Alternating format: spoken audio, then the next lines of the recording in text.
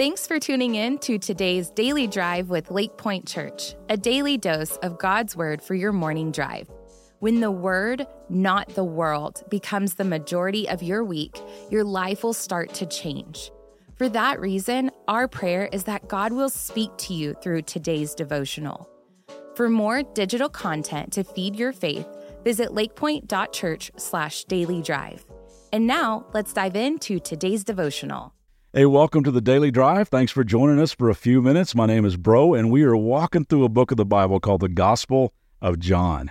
It's a book of good news, chronicling the encounters, miracles, and the words of Jesus. It's written by one of Jesus' closest friends and followers, a guy named John, who was an eyewitness to the incredible things that Jesus did.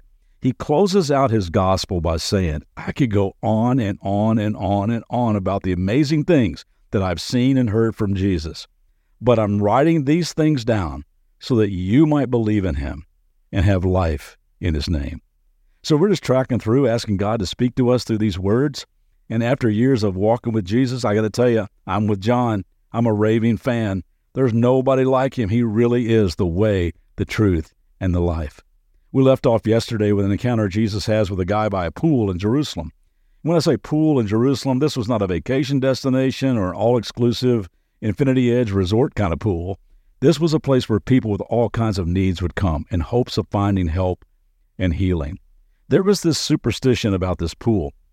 It said that at certain times an angel would come down and stir up the water, and when the water got stirred up, the first one in got the healing. Now, true or not, that's what they believed. So Jesus walks into this crowded scene by the pool and notices a guy who was a total invalid. Now, I've never liked that English word invalid because in English it seems to say invalid. And once again, Jesus proves that no one is invalid in the eyes of God, that everyone has great worth. Everyone is loved by their Creator, no matter what their condition might be. We left off yesterday with Jesus asking the man an important question. Do you want to get well? And we talked about how our answer to that question is vital in finding healing for our soul. The longer we spend in denial, pride, image management, and self-reliance paralyzes us to the freedom Jesus came to give us all. Well, this man responds to Jesus this way, verse 7. He says, Sir, I have no one to help me into the pool when the water is stirred. While I'm trying to get in, someone else goes down ahead of me. Now, I don't think he's making excuses here. I believe he's just talking reality. If, in fact, the stirring water is true or if it's fable, this guy is never going to be the first one in the pool. And there were many there at that pool, all kinds of needs. And this man doesn't express his faith like the nobleman with the sick son back in chapter 4 that we read about. He doesn't even really answer Jesus' question, do you want to get well? But Jesus says in his compassion to this guy, get up, pick up your mat and walk. At once the man was cured. He picked up his mat and he walked. It's amazing. I've often wondered why Jesus didn't just say, get up and walk. Why do you have to throw in the pick up your mat? You'd think he would say, in that nasty mat you've been lying on all these years, you need to burn that thing. Why pick up your mat and walk? I think because his mat was a story. We all have a story. We all have a mat. Some of us spend a good portion of our lives paralyzed by fear, stuck in the past, crippled by our addictions, habits, pain. But then we came to our senses and we cried out for help and we told him, yes, I want to get well. And we surrendered the leadership of our lives to God and began to experience his forgiveness and his healing and his power to start walking a new direction. And now he says to us, not just get up and walk, but take up your mat and walk. Let the story of your changed life spill out and bring hope to everyone around you. You see, we all got a mat, and God will use our mat, our story, to help other people. I love what Paul writes in Ephesians chapter 2 when he says, God saved you by his grace when you believed, and you can't take credit for this. It's a gift from God. Salvation is not a reward for the good things we have done, so none of us can boast about it, for we are God's masterpiece. He has created us anew in Christ Jesus so that we can do the good things he planned for us long ago. You see, God planned to use your mat, your life all along. But like me, perhaps you took a detour. You did your own thing, called your own shots for a while, but by his grace and power, he brought you back. And the scripture is saying you can't brag about that. He did it. And he did it so that he could use your life to do the good things he'd always dreamed you would do.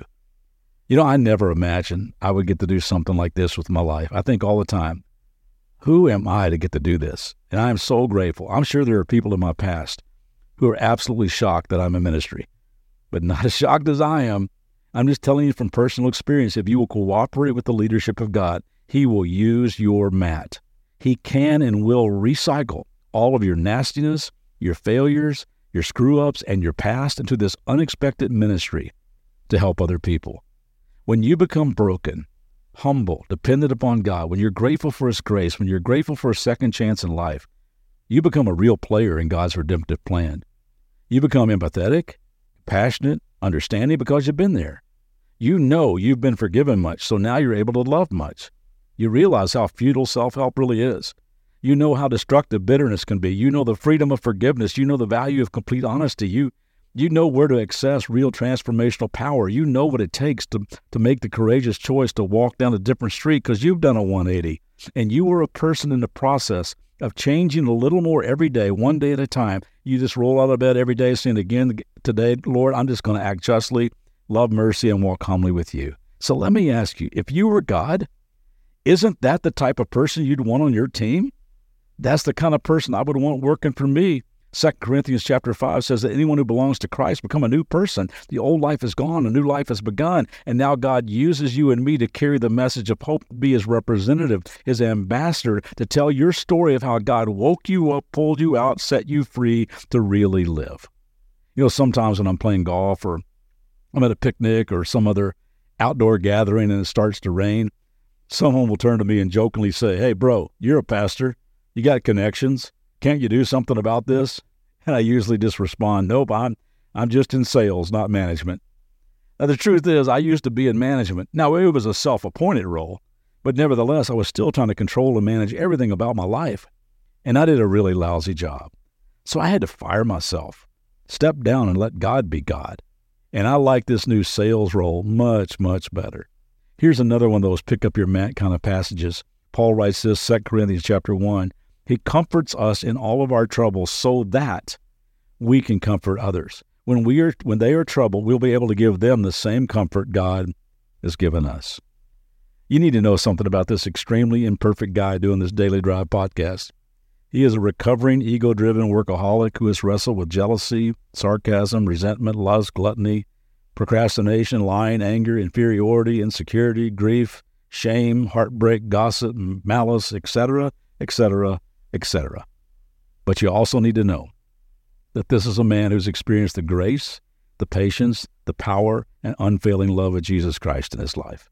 He has recycled and is recycling all the garbage, gave me a clean start, took out my cold heart and gave me a new soft one, gave me a new direction to walk and some new shoes to wear. He is transforming me daily with the same power that raised Jesus from the dead. And as long as there is breath in my lungs, you will not get me to shut up about the kindness of God. It's part of my recovery journey. It's part of yours. So today, begin to pray that God would put someone in your path that needs the same kind of touch from him as you have received. Because there are people that may never come within 100 yards of a church. They would never listen to a pastor. They would never download a podcast. They would never pick up a Bible on their own, but they love and respect you. So God wants to use you today, wants to use your recycled life to point them in new directions. So today, pick up your mat and walk. See you back tomorrow. Have a great day. Thanks for tuning in today. For more biblical teaching and worship, join us for our Church Online live weekend services on Saturdays at 5 p.m. and Sundays at 9:30 and 11 a.m. Central Standard Time. For more information, visit lakepointe.church/dailydrive.